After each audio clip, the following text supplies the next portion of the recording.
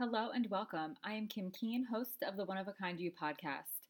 I started this podcast to share my journey of my past self, a woman that was struggling with leaving her teaching career and adjusting to stay at home mom life, to help other women with their motherhood journeys or their work life balance journey so they can let go, make themselves a priority without all the sacrificing. So, if you're a regular listener of One of a Kind You, thank you so much for taking the time to tune into another episode. I am so excited and really thrilled to have you come back and to continue listening. And if you're a new listener and you're just stopping by to see what it's all about, thank you for your interest and for your time as well. I know as moms, our time is precious, so I don't take for granted for 1 minute or even 1 second that you are giving this podcast a listen. So for my new listeners, the way that this podcast works is that I share a journal entry of mine from about 5 or 6 years ago, from when I was really struggling in the depths of my inner child work and adjusting to leaving my teaching career and really just in the thick of the struggle. So the journal entry that I'm going to share with you is from May 17th of 2016. And I write, the days and weeks continue to be busy. I don't feel overjoyed about this because the busy, crazy days are not setting me in a direction to feel joy. Wilmu is still the same. Sometimes I like it and sometimes I don't. I really like the design aspect, but that for now is loading me down. I really want and need to get moving with Penn Foster. That has gone to the wayside because I have deadlines for Wilmu that consume my time. I've really been thinking a lot about the lessons from Calm, The Journey of the Heart book, and Joel. It is more clear than ever that I don't know who I am, what makes me happy, and how to function in life without worrying about what others think of me. Awareness is key, and I have that. I've got to try to figure out the next step to getting a better understanding of who I am and how to make myself happy. So, this is a short episode, but I feel like there's a lot here. So, what comes to mind as I read back over this journal entry and I reflect on where I was using the the busy feeling of the days to fill my tank, to fill my cup. And I wasn't overjoyed. I was miserable because I was exhausted and I was doing things that didn't make me happy. I was staying with Will Mew because I was afraid of disappointing my department chair. I was staying there because I didn't have my full time teaching income anymore and wanted to contribute to my family financially as well as with how, emotionally, mentally, that way. Um, so, it was hard for me to let go because then I thought, okay, if I don't have Will Mew, then I'm not contributing financially. So I made a meaning about that. If I'm not contributing to my family financially, then I'm not pulling my weight. Because doing all the other things in my mind wasn't enough. It didn't count. And so I was also like desperately wanting to get Penn Foster done because in my mind I was like, oh, I love doing obedience and agility with my own dogs. So if I get this done and I'm an obedience trainer, then I'm going to be happy. Well, I got that done and I still wasn't loving it. I realized that I loved doing those things with my dogs more than I did teaching it. But it really also boiled down, it's kind of a weird thing. It's in fact, I'm reading Brene Brown, the Atlas of the Heart book, her new one. And I just was chatting with a friend. I'm doing a little mini book study with a friend of mine in Minnesota. And today we were talking about cognitive dissonance. And it's funny, when I read it to prepare for our chat, I had cognitive dissociation on my mind, like dissociating from trauma, but that's not what it was about. It was basically having two ideas in your mind at one time that conflict with each other. And so when I did Penn Foster, it was because I loved going to obedience with my dog Franklin, and I loved doing agility with him. And we had, for the longest time, had a picture of him hanging on our refrigerator, and he was doing one of the jumps, and he has the biggest smile on his face. And I remember the trainer giving us the pictures, and she said that he had the most expressive face out of any of the dogs in his group. And so I thought that, if I love doing it now, then this will be, and I, when I'm at class and I am teaching, when I cover for one of the trainers who is out for the obedience company that I help, I do love being there. I do love training the dogs. I love seeing the dogs. I love seeing them learn. I love seeing the owner's appreciation of the dog's newfound skills, all of that. But what I realized is that I didn't love being away from my family.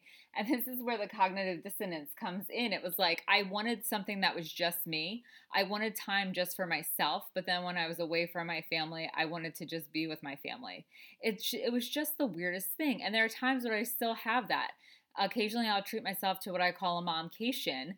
And when I go to a little bed and breakfast or a little Airbnb, just Friday night, Saturday night, and come home Sunday morning, it's like, I can't wait to get home. But before I leave, it's like, I can't wait to go and have just that time to myself.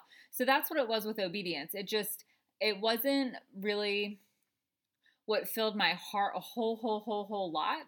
And so the other thing that really, held me back from it is that it was on Saturday mornings. And by the time I would get home, it would be 11 o'clock. And then in my mind, the day was half done. So then the girls would be ready for lunch. And at this time, they were still taking naps. So then it would be nap time and the day would be done. And I apologize. The dogs have been extra barky today because we've had Amazon, we've had UPS, and the mail came early. So it has been a busy day here. So when lots of deliveries come, it's very hard for my one dog, Winnie, to settle in because she is very protective. And so she goes into ultra protective mode.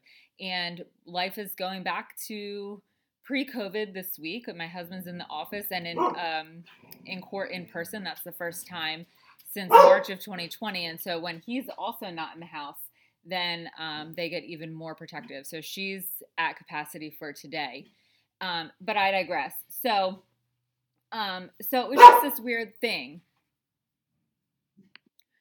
So I digress. So it was just this weird aspect. It was like I was filling up the time. I was filling up my days with things that were keeping me busy, overcomplicating my own schedule, doing it to myself because I thought the more that I do, it will show my value. It will show my worth. I'll get the appreciation that I was so desperately seeking. I'll show everybody how amazing I am, what a good mom I am, what a good wife I am, what a good, I'm contributing to not only our family, but I'm contributing financially too. And so I had this immense amount of pressure on myself to take on all of these things. And yes, it was in part about me not knowing who I was. It was in part of me not really knowing what made me happy. And it really did boil down a lot to worrying about what others thought of me. So I was so worried that people would look at me and think that I was, a loser or a slacker or a failure or unproductive or any of those not kind words because I wasn't working outside of the home. And so I did have a parent at school say to me, "Oh, you actually worked today?" Because there was a point, this was not at this point, I don't believe. Perhaps it was, I don't remember. But anyhow, I was substituting at my daughter's school. And all the parents know that I am a stay-at-home mom. And so one of the moms saw that I had been substituting that day. And she said to me, "Oh, you actually worked today?" I wanted to punch her because rude. And the irony is that she's also a stay-at-home mom now. So then she was working part-time outside of the home, but now she's home. And so there are times when I see her that I think, maybe I should say that, but I won't because that's not kind and I don't operate like that. But I don't think she understood how deeply her comment hurt. And so, I didn't want people to have that perception of me as that I didn't work. I think a lot of times people think, oh, you're a stay-at-home mom. When your kids are napping, you're sleeping on the couch or you're watching Netflix. But that is the farthest thing from the truth. And I don't have to tell you because that's, I'm preaching to the choir. But I was just so worried of what others thought of me. And it stems back to childhood because I was one of the very few kids at school that I knew of when I was little whose parents were divorced. And then with the whole teenage situation, being in the abusive relationship, I lost a lot of my friends. My grades went down. I didn't speak to my family. And so everybody had this persona or this impression of me that I was rebellious, I was defiant, I was selfish. And so I was really compensating for all of these things that I thought people believed about me. When at the end of the day, it really shouldn't matter. What should matter is what's good for me and my family, and that's it. And so Plus two, I was in this phase of self-discovery of trying to figure out exactly what it was that made me happy, because I didn't get that time to figure that out when I was a kid, because often when I wanted to do something, I was told, oh no, it's too dangerous. It's not going to do anything for you. It's not going to get you anywhere. Forgetting that it was just about having fun, or it was about making new friends, or it was about trying something new. And um, and then in my teen years, pardon me, in my teen years, I was with this boy, and I missed the opportunity during that pivotal time of self-development and self-awareness and self-actualization to figure out what it was that I really liked. Because I really, in that time, minimized myself and allowed him to be top priority, morning, noon, and night, 24/7, 365.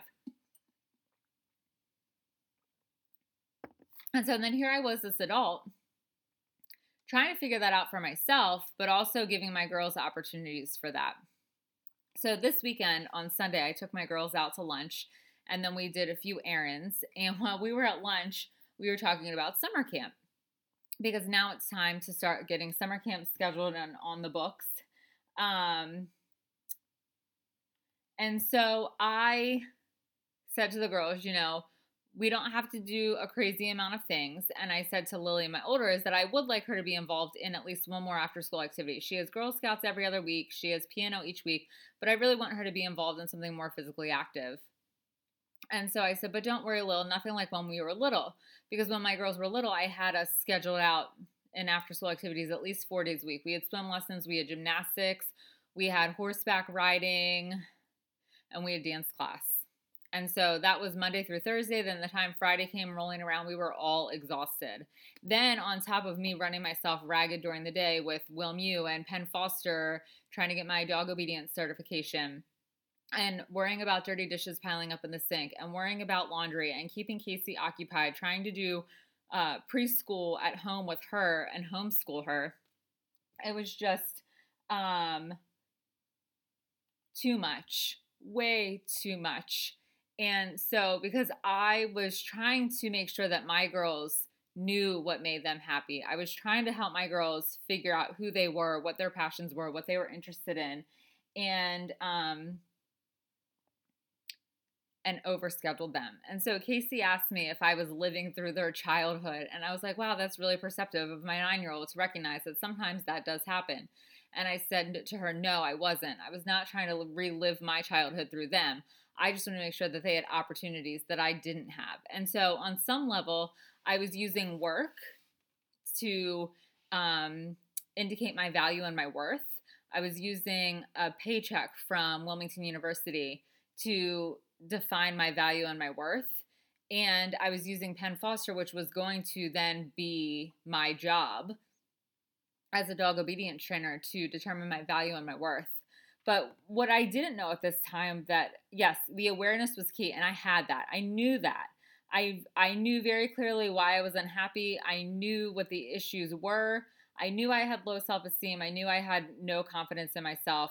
I knew that. I knew about the codependency, the anxiety, the childhood emotional neglect. I knew all of those things, but yet I was still stuck in this place, and I could not change it. I could not make a change. I was stuck. And part of the reason I was stuck is because I was living in the past, trying to make it work for the present. But I didn't understand how to make the change.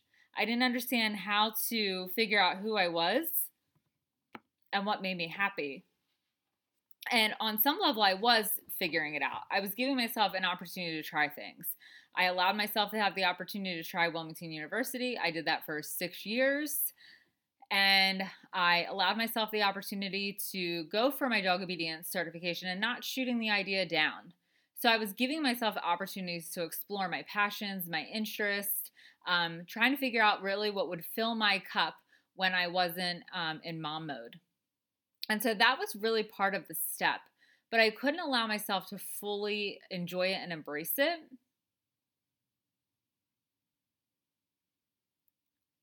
And part of it was because I was worried what others were going to think. But the other part is that I couldn't allow myself to enjoy something. I couldn't allow myself to feel the joy, to feel the happiness, because there was so much guilt there that, almost like I wasn't deserving of it. Because if I was enjoying something and I was happy with that, then that meant I wasn't being present with my kids, or it meant it was time away from my family. And I felt like I couldn't have both. But you can have both. And it's not really about a balance, because there really is no balance. It's more of a rhythm. And that's why now I take my momcation for a weekend here and there, and I don't feel guilty about it. I enjoy the time when I'm gone. I go to breakfast by myself. I bring a good book. I go to dinner by myself. I go out in nature. I walk in the local park, or I sit out on the patio of the Airbnb that I rent, or on the porch of the bed and breakfast, and I just allow myself that moment. Because I know now that what I did back in 2016 wasn't working. I was literally running myself ragged because I was overcomplicating things. I was doing all these things for the wrong reasons. I was doing them for value, self-worth, determining what that actually was, what that looked like, what that felt like. But for some things, not about the enjoyment of it. And so now I ask myself, is this going to bring me joy? Yes or no? If the answer is no, I do my best to let it go, because I don't want to have things in my life that don't bring joy. I just don't. Life is too short. But the other piece of the puzzle too is that I know now why I get into the pattern of worrying what other people think. I know now why I prevent myself from doing things that bring me joy. It's for fear of rejection. It's for fear of criticism. It's for fear of being unloved. It's a belief of not being deserving, of not being worthy or capable. And so that's really where the depth of this lies, the meat and potato, so to speak. So when I was in this stage, to step out of what I knew, to step out of being a workaholic and focusing primarily on a career to bring me joy and happiness and fulfillment, there was just too much uncertainty in that. I could not embrace that. I could not handle it, because not only was there uncertainty of what was next, but there was the uncertainty of how people were going to perceive it or react to it. And so that's really what it was boiling down to, is I was doing all this stuff to feel significant, to feel like I mattered, but it also was very comfortable. As much as it was painful, it was comfortable. And I wanted to have connection. I wanted to have connection with WilmU colleagues. I wanted to have connection with obedience training colleagues.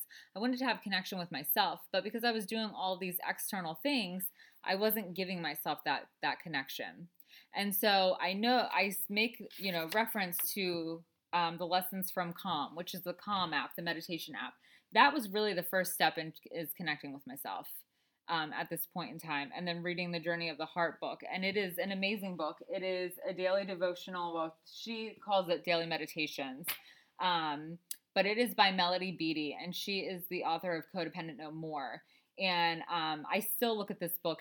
I read the meditation for every day of the year, and I love it. And every time I read it, I take something else from the meditations.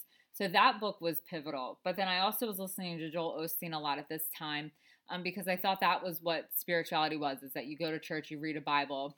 I didn't realize it was about having faith and about just a power greater than ourselves. And so I was starting to dip my pinky toe in looking for things internally to make myself happy, to feel connected with myself, to bring myself joy, to really figure out who I was. And I don't think figuring out who you were is it's a lifelong journey, because our likes and our dislikes and our preferences and our inspirations and things change. We're always evolving. And so at this time, though, for me, that was very fixed. It had to be this, and it would never be something else.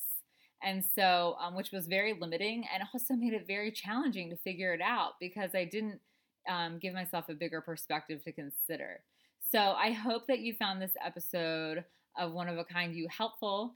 If you did, please feel free to share it with a friend. The more, the merrier. And if you would be so kind, I would really appreciate if you could leave a review, because I do read all of the reviews and I take all of your feedback into consideration so that I can continue to create this podcast that is the best resource and support for you, because going on the motherhood journey alone is not always easy. So the more support, the better. So thank you so much for tuning in. And I so hope that you will join me for another episode next week. Have a great week, and I'll see you then.